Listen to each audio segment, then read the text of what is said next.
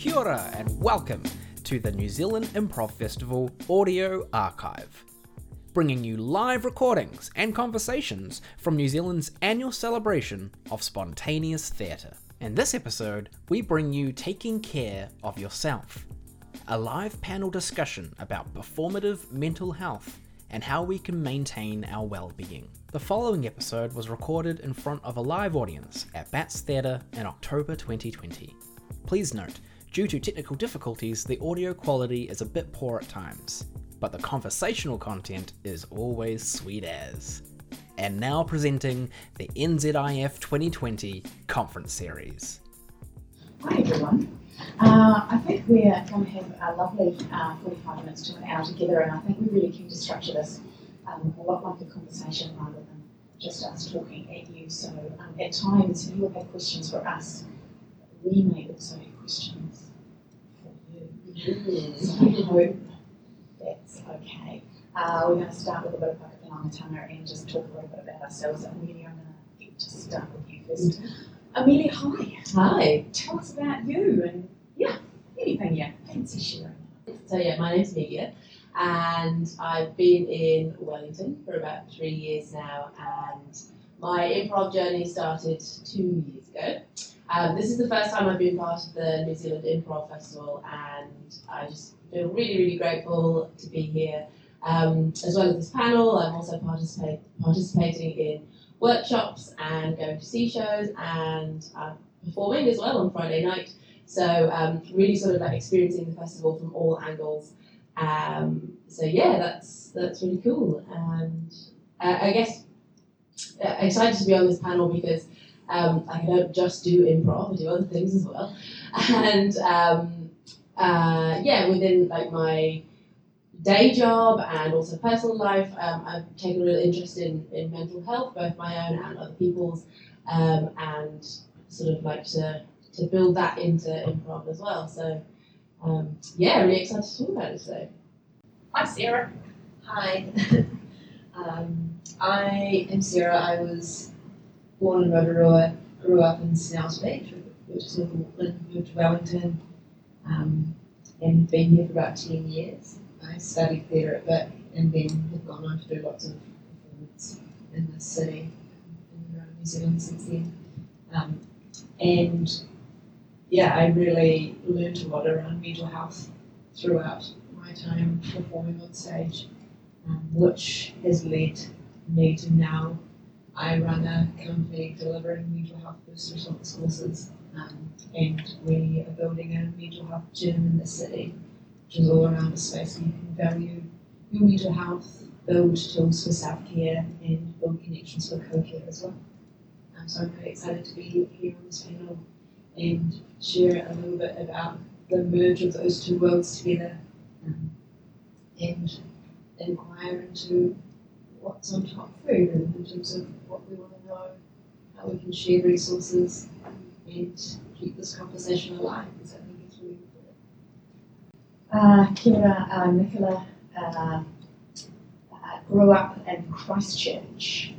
I've been living in Wellington now for 15 years. 2 kids, a 15-year-old who is driving me to the point of distraction, speaking of mental health, and a 12-year-old. Here's an anecdote. Let's start with an anecdote since we're speaking about mental health. I fell in love with improv as a teenager, and in the theatre sports days, and did a lot of theatre sporting at the Court Theatre down in Chicha. And I was in a team called the Burnside Upstagers. And on stage one night I was being endowed that fabulous game that I'm sure we're all familiar with. And I couldn't get what I was being endowed with. And you know how they encourage the audience to, like, if you get close to it, it's like, yeah, you're close to it. And if you're far away from it, they boo you. Well, that's what they used to do back in, I was a teenager, and I just remember spending 5 minutes on stage being booed, constantly booed, and I walked on, and I vowed never ever to improvise ever again. And yet here I am. Yeah. Came back. Yeah, I found my way back, but it was super traumatic. I remember that. So maybe we need to pull that game apart, restrictions. Definitely back in the improv scene, have been for a number of years now. I'm the artistic director of, about to name drop again, another awesome organisation called Voice Arts, and we use applied improv and applied theatre for community development and wellbeing. So I'm really passionate about how play and performance is a really beautiful space for people to develop and be emotionally well in that space. So I'm very excited. Okay, so that's the three of us. We have a selection of questions here that we're going to gently run through, and we'll just see where it takes us, and then we may come to you for some extra questions or some things. So this is a really interesting question. Why is mental health important, and how does its value evolve when we present ourselves on stage? I'm just going to say that again because it's quite a lot to get your head around. Mental health is important. Yep, I think we all get that. But how does the value of mental health evolve when we present ourselves on stage? It's a really big question. Let's focus on the second part of that question. How does it evolve? What happens to people, to us, when we put ourselves in this space of performer with our mental health? Well, hopefully we're all thriving, we're in that space. How you show up on stage is perhaps directly linked to what you're feeling, how your mental health looks at that time.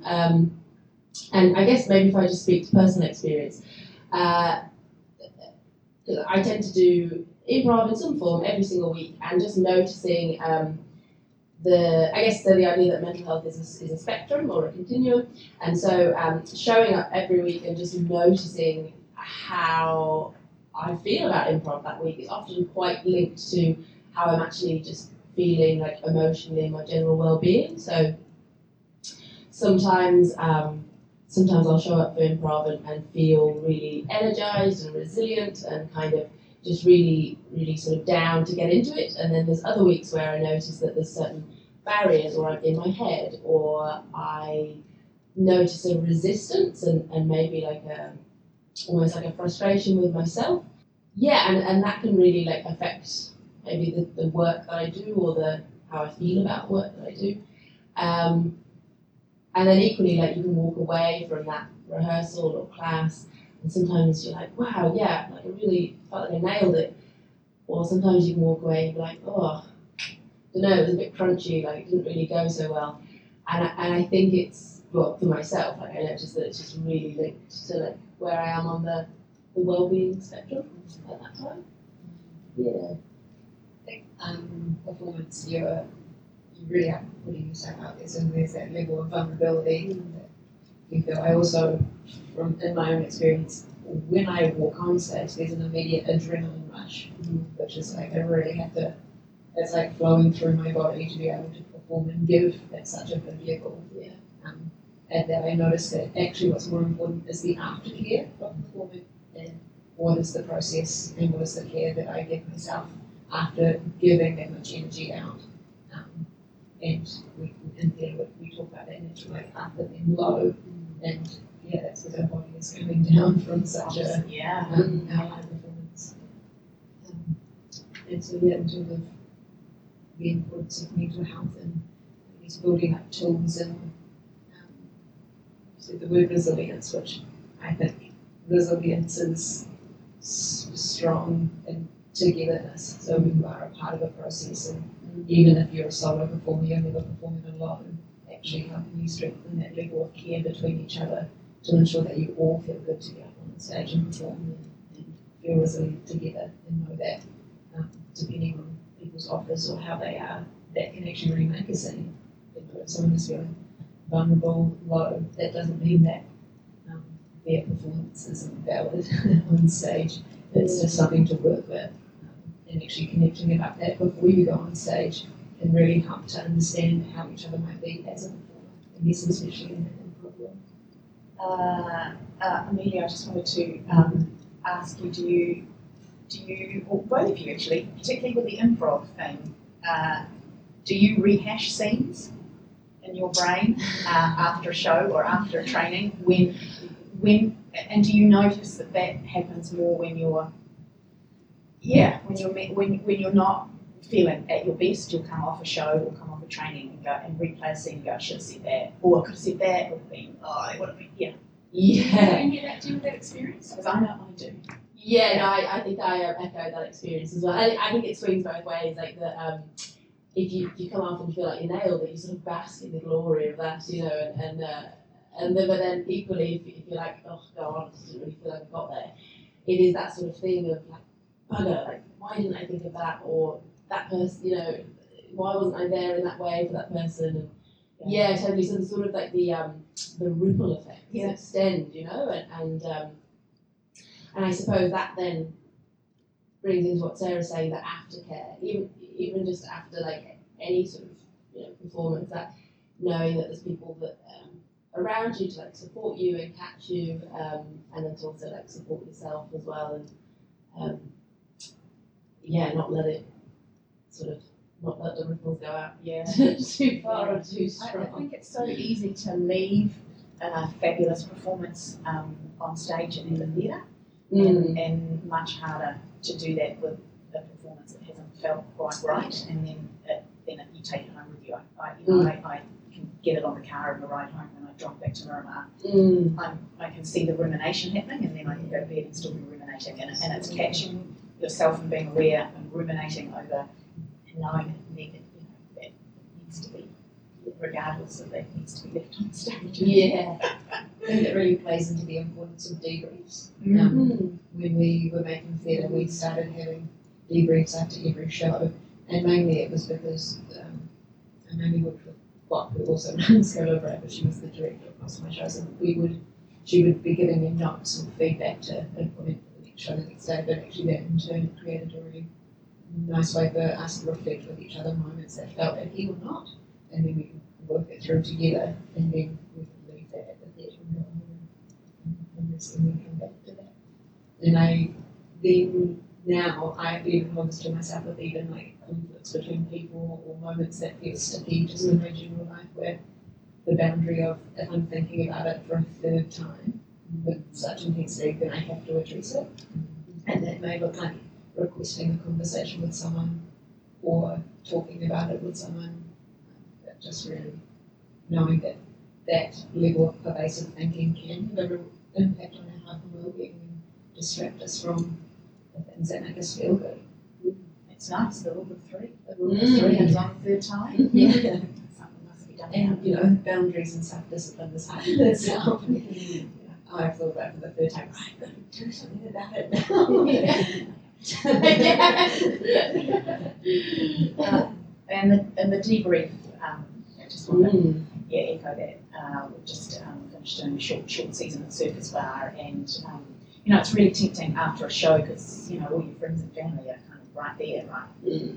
But you really do have to pull yourself together as a group and do that debrief. And we make a habit of each of us going, we debrief it, and then we each go around and say, what was the moment? What did you love? And we just have a pile of moments that we really loved, and then we go off on our way. And if you make it a regular part of, like if that's part of the show, is that the show finishes, the audience leaves, and then you have a debrief, and that structure is in place, then you don't have to create that after the show. It's there. It's a part of the process. I think the other thing in theatre especially is a lot of debriefs happen with alcohol. And it's like, how can you have a debrief space that's not around sharing a beer or that use of, it's like, how can we reduce the ways in which, because that's costly as well, and that can also have an impact on health and well-being. And in moderation is fine, but if it's every single show, every night, how can we create debriefs that aren't centered around? And the debrief in the end and the check-in in the beginning. So even before you go on stage, coming together and what's on top of what. just being able to flush out whatever you need to flush out. So do you both connect with that concept of check-in as well? Absolutely. Multiple times a day, actually. Yeah, absolutely. And I just want to respond to this question in a slightly different perspective. So one that's not traditionally performance based, as we know, in terms of presenting ourselves in an official stage like we are here with lights, but because I do a lot of work encouraging people to play and perform, and where there are no audiences and we're just a group of people performing, and in that space where the focus is on complete joy and social connection, then I see mental health just up it goes. Yeah, and it's such a powerful the play aspect of improv. When you strip away the audiences and the lights and just have a group of people to play, I think is something that everybody should have. Everybody should have their own improv group. But they just come together with once a week. Consider it a cheap form of therapy and play together, because I think it's incredible. I totally agree. Started working with corporates, which I really like, but we put a lot of theatre-based techniques and improv techniques into working with talking about mental health and resilience in workplace environments, and it's amazing how much even just getting people to be in their body more and be a little bit verbally playful first as an entry point, and then bodily playful, and then like laughing yoga is a concept, but just getting people to embody a laugh is really interesting how much it transforms. You're talking about a lot about debriefs. What are ways that you would advise someone to avoid debriefs being sort of like negative and hostile sort of influence? Because I have experienced a few debriefs like that. I mean, my first impulse is to say that they are hosted by someone who's neutral and able to hold space for any conflict or any negativity that arises. That's, I guess, I see a debrief space as a space that can hold that and actually process that and help people to reframe or understand each other's experience to then move past that. But I think definitely someone hosting it, for sure. And maybe even like just like speaking in I statements and sort of like speaking to your own experience and not speaking in like judgments or sort of observations by all means, but not judgments or criticisms. And be like, how was it for you, as opposed to assuming that everyone else felt the same, or we like to play this game called How Was That Moment For You? And so I would go, hey Amelia, I'd like to play a game of How Was This Moment For You? And I'm coming to her with a moment that was sticky for me, that I wasn't really sure what her intention was. And then we agree on what that moment is. That was this moment where I was wearing a red shirt and you were by the fridge, and I went to grab the milk and then you took it out of my hands and put it back into the fridge. Do you remember this moment? I remember that moment. And it's like, can you help me understand what your intention behind that moment was?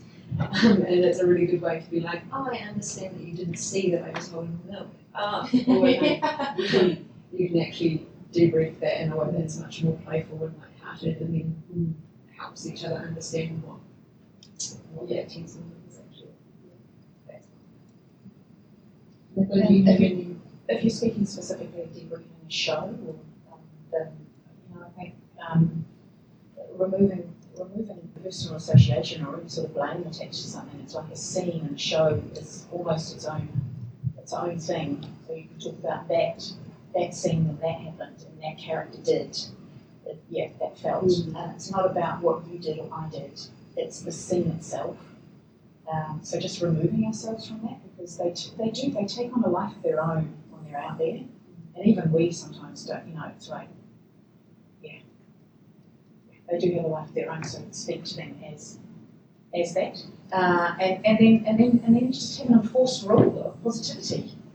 It's just like, man, sorry, no negative shit. We are only going to debrief what we loved about that show, even if it felt like it was a hard one, everybody's going to pull something out that they loved and a motive that shone and take it. Maybe it's even if there are like particularly strong emotions coming up after a performance, and maybe you feel like you can't be in that debrief space, it might even serve to sort of say, you know, like, this conversation isn't the right thing for me now. How about we circle back and we debrief tomorrow when it's still fresh in the minds, but maybe some of the intensity has died back. That could be another way to manage that. Maybe. So, one of the things that I've heard around that is positives in public, negatives in private. Because if you're giving someone negative feedback in front of a group of their peers, they can feel quite whakamā about that. Yeah. So, like, by all means, create that atmosphere of positivity as a group around the performance. But if you've got anything specific that you need to address with someone, bring it up with that person directly and in private, rather than making a big passive aggressive deal of it in front of a group. Aye. Yeah. Yeah, because you never want to shame anyone, especially if you are not sure of their intention or understand their reasoning. We always want to make a really generous assumption around someone. So, and consent, of course, that's what I'm doing that. So this is a COVID-related question, which we may all just be over. So we'll see how this goes. We can move on quite fast if we want to. What are some effective methods to maintain a healthy mindset during COVID? I suppose that refers to, I don't know, during lockdown maybe, or just generally about how the world is. Or even if you have like friends and family overseas or in different situations. Yeah. I mean, I think COVID time is still happening. We're still in an alert level, and I guess until there's a vaccine, the reality is that even when there is a vaccine, it's going to continue ongoing. So I was talking to someone earlier about this actually, is that there's this idea that it's like we should be unaffected by our environment, but our environment is inherently affecting us at the moment, affecting our ability to cope through like even just simple challenges of day-to-day life. But yeah, there's a thing that is happening that has affected all of us. And I don't think we have to pretend that we're not thriving. Yeah, that's one thing, is actually being really honest with yourself about how you are in any given day. And it's okay to be affected by it, to ask for more support or to reach out, and just exceptional support in various different ways, or however that looks. So at the moment I tend to take taxis more because of sometimes I just don't want to take public transport, or the fear of getting sick gets the better of me. And so as a form of support, I just taxi more. Because it's just what support looks like for me at the moment, and it's okay. It's accepting that that's something that I'm just choosing to do for myself, and I don't have to be embarrassed or dismiss that as something that I need. But I think there's lots of different examples for people around what support looks like at the moment. Yeah, and I think it's really personal as well. So that might not be someone's form of support, because the use of cars and the environment might have more of an impact on you. But each to their own. Yeah. Yeah. Oh God, yeah. I almost feel like some resistance to this question, because on one hand I feel like almost like bombarded with things that you can do, sort of like limit your intake of news and take a walk in nature and check in with somebody you love and all this stuff. Which is brilliant and great, and I definitely have my own little self-care routines and things to get me through. I worked throughout the lockdowns, and so I had my own experience of it, and then when we went back into level 2, it was a really interesting, almost like bodily sensation, and I just felt the panic rise up in me again, and it was a real in my body kind of feeling, and I just felt mobilized into action at work, because we had to put a number of things in place, And everybody was kind of feeling that, like suddenly everyone would be sort of coping, and then it was suddenly just like, oh my god, panic, and it, it actually was fine. We'd done it before. We just implemented the things again, and actually now I do have like a kind of like a little COVID station that's always there with like buckets with face masks and gloves and all these things just like ready to go to like hand out to people, like it's like the bloody Titanic or something. Just handing out life jackets to Like doing quite preparedness, right? Yeah, Like basically. shoes under the desk, sneakers under the desk. Yeah, totally. So I guess it's just another form of that, and that does help, like knowing that that those things are there to just grab and go. Feels good. Yeah. Thinking a bit about how like, the arts industry's been really affected because of performance and liveness and having groups of people in a room, which is not really able to happen in some levels. And I think connecting over the difficulty of that does more than we realise. I think when you're isolated in your experience of how something's affecting you, it can really take its toll. But when we actually share with each other our own unique experiences around what we're all experiencing together. Sarah, you mentioned right at the beginning of your first bit on this, some people are thriving. Some people did thrive through COVID, and that, that's something that some people feel embarrassed to share. But, some people, that was a space that really. What was it like for you guys? Did any of you sort of pull on any particular strategies or anything that you would connect back to your skills as an improviser around COVID? Yeah, hi. Regarding that, I felt while it was important to look out for myself, it's important to look out for community as well. And there was a good amount of push to give people the mental space to adapt to a different world, but also to continue as much of normalcy as you can. So I thought it was important to keep improv going. We did a lot of improv stuff like shows and classes and things like that online. And that, I'm actually curious to hear about people's experiences, what they did during lockdown, during improv that was helpful or not helpful, stuff like that. Regarding improv, did you still meet up with your friends, or how did it go? I remember talking to a colleague who's an applied improv facilitator in the States, and she was telling me that all moving everything online. Everything's going to be Zoom based, and I really think to myself, that's useless for us because we work with older people, so that's not going to work. And then about 24 hours later, I just said to myself, why do I just make that assumption that won't work? Why would I assume that just because somebody is older, they won't be have access to the technology or be comfortable with it? And so we went out to the groups that we facilitate on a weekly basis, and we said, would anybody be interested in gathering in a Zoom format?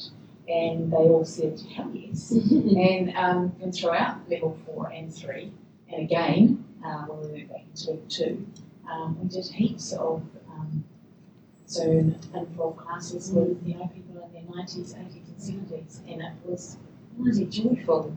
Yeah, I really loved that space, and it was really interesting to watch. I think there were some people who were almost more comfortable in their little square and from the comfort of their own.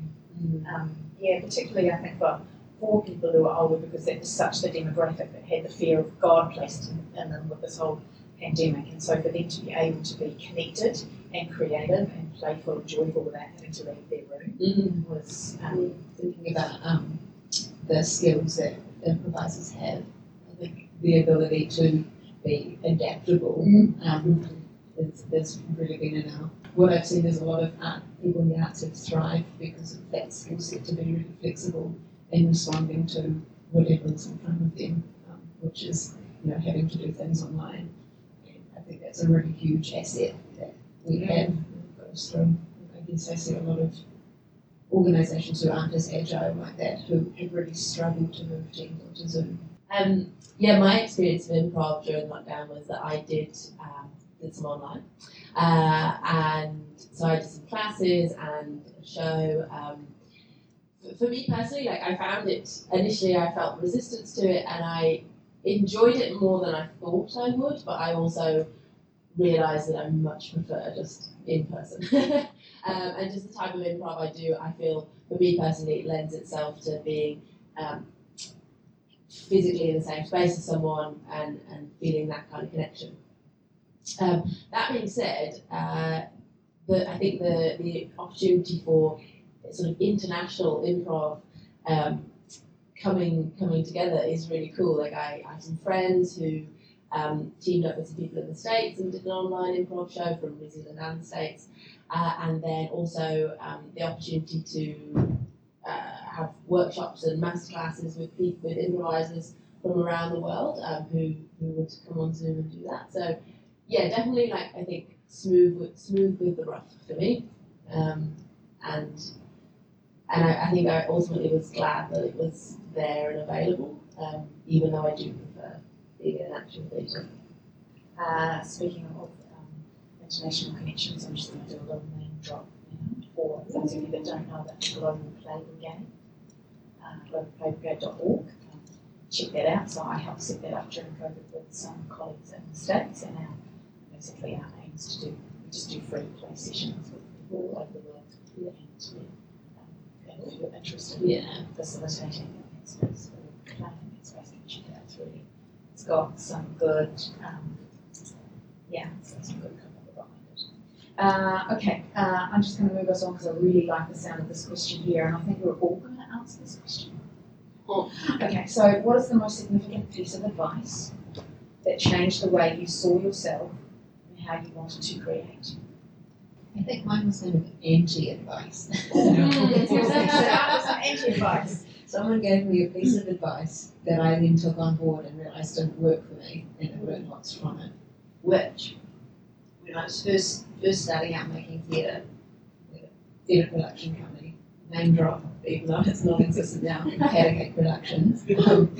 But when we first started out, there was a mentor or just someone working in theatre that we really admired and said, you've got to make sure that you start thinking or start planning your next show before the other one finishes. That way you'll keep momentum and you'll never lose momentum. And we're like, oh, great, that's the way to keep on going, is to never stop. And we didn't stop. It was 3.5 years and we've made something like 12 shows. And we just would feel this big up and down each process.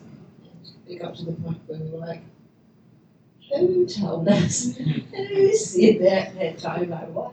But I think going through the experience of it and then coming up being like, it's actually really important to stop, reflect, debrief, look back at what worked, what didn't work, and then have a rest period, and then keep on going. So never, and I think especially for myself and my own personal development as a performer, without that level of reflection or looking back and stopping and looking back, I just kind of didn't really notice my development. It just kept on going and going through. Yeah. And so having that, putting in that self-reflection has been really important for my whole life, I think, because it's now built up in self-awareness and ability to understand how I am at any given time and really take note of that. Similarly to what you just said, Sarah, I kind of got like there's two pieces of, they're not necessarily advice, but it's more just kind of notions. One is, it's like, yeah, do improv, but like, take a break from improv as well, and actually go and like live your life and do other things, because that's sort of a way that you can sort of top up the tank a little bit and actually have something to do improv about. For me, certainly, sometimes I'm just like, oh God, I don't have anything to say. So yes, Same joke. So yeah. Like, wow, I'm always playing this character. So having other experiences as well and other things that you're passionate about or that just bring you joy. And then another thing is something that I think it was like the first improv class I ever went to, and it was like a free taster class. And I went in and I was like, oh God, it's crap. Because I'd not really had much experience of improv before. I'd done other things but not improv. And I just remember this sort of notion that like there's no such thing as failure. Like, you can already do it. And like, how you arrive is absolutely just wonderful and perfect, and it's you're full of gifts. And I remember we played a game called Loser Ball, which is where you have to not catch the imaginary ball, and you have to delight in the fact that you don't catch it. And I just found that really, really refreshing, and I was like, oh, like, improv's all right, you know. So there's no such thing as failure, and take a break every once in a while. Lovely people in the room. Key piece of advice, or I can't remember who said this to me first, but one of the people that I resonate quite strongly with in my mind is Jason Geary. But if something's not working, change it. We have this remarkable freedom in our art form that we can be live to whatever is in the room and whatever's happening. And if something's not working, we have the power to change it. But that piece of advice, if something's not working, change it, kind of has two parts. The most obvious part is the change it part, and you put all your attention on, like, how do I affect that change? How do I make it better? But actually, it's really important not to lose sight of the if something's not working part, because how do you know if something's not working? How do you place your attention where it needs to be to pick up that something's not going quite right, whether that means paying attention to the audience or your fellow performers or the state of the world that's recontextualizing your work or whatever it is. Like, how do you know that that's not working? So it's kind of dividing that phrase equally. If something's not right or if something's not working, change it. It's not really advice, but I think it's a really powerful thing. Why? The question why?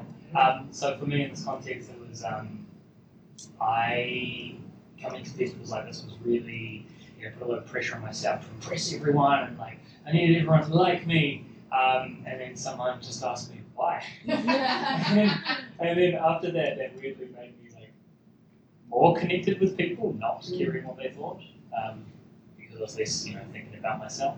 Yeah. There's a great game that I love to play with anybody that can play it with me. The why because game. You each get a piece of paper and I write on mine a why statement, and somebody writes on it, because we just go around the room. I say my why.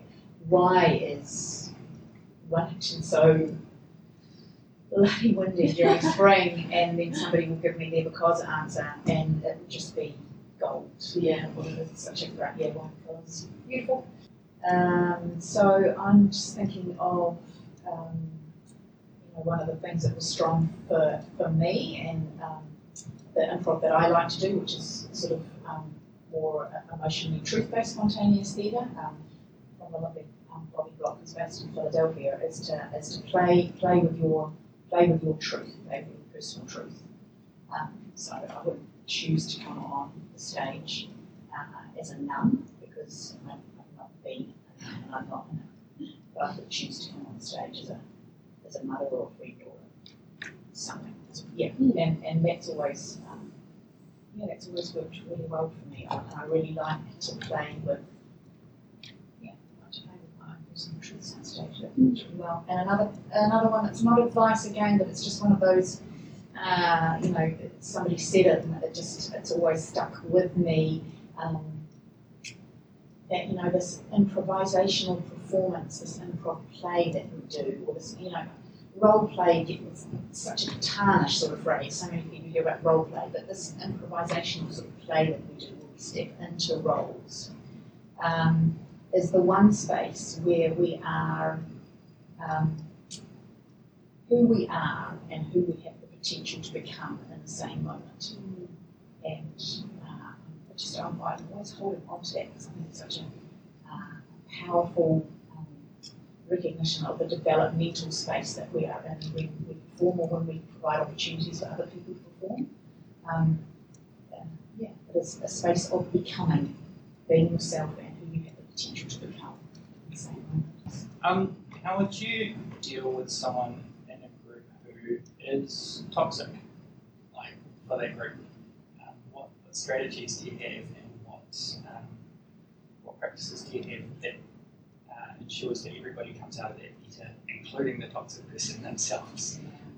I always think about how everybody needs support, and potentially the person who is maybe unaware of how their behaviour is affecting people within the group dynamic is in probably need of more support because of that lack of awareness, or maybe fully aware of their actions. But I think definitely lots more care in naming without shaming it, recognising the level of whether there's distress involved in anyone in the group, in providing immediate support or support to through that level of distress, first and foremost. And then, I guess I would refer back to mental health first aid skills, which is to figure out what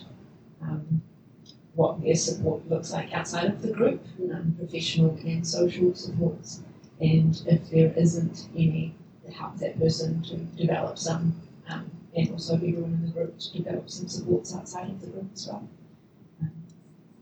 I guess I would put the emphasis on the leader of the process to make sure that everyone is okay in that, and create a sense of shared responsibility that we all want everyone to be okay.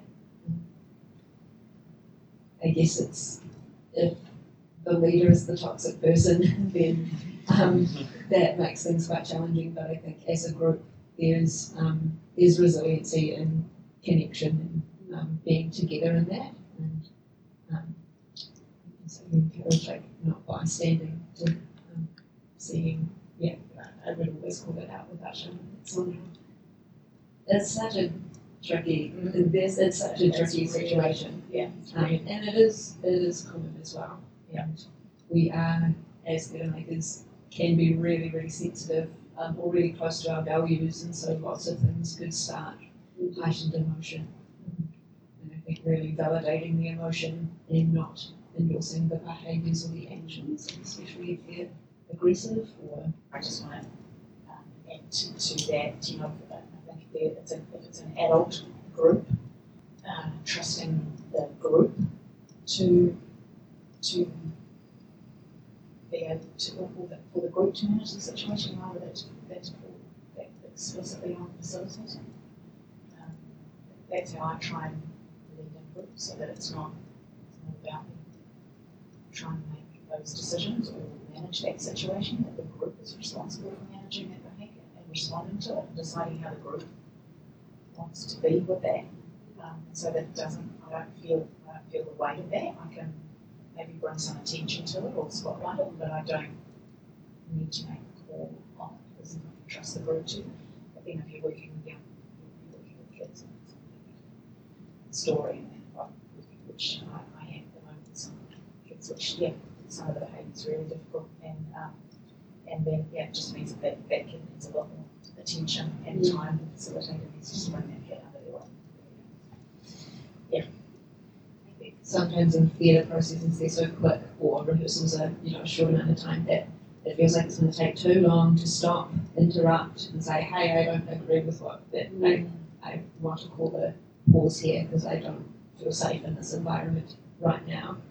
It feels like that could take years and years and years, and so we don't do it because we're like, I don't want to disrupt the flow, and we've got something to be. But in my experience, it always resolves something to call a pause and unpack or stop something to then move on past that. I think slowing down to speed up, and that's really important in people's well-being and sense of self to actually stop in those moments and move through it. And time is definitely a barrier, but it doesn't have to. Otherwise, so I think we probably need to wrap this up.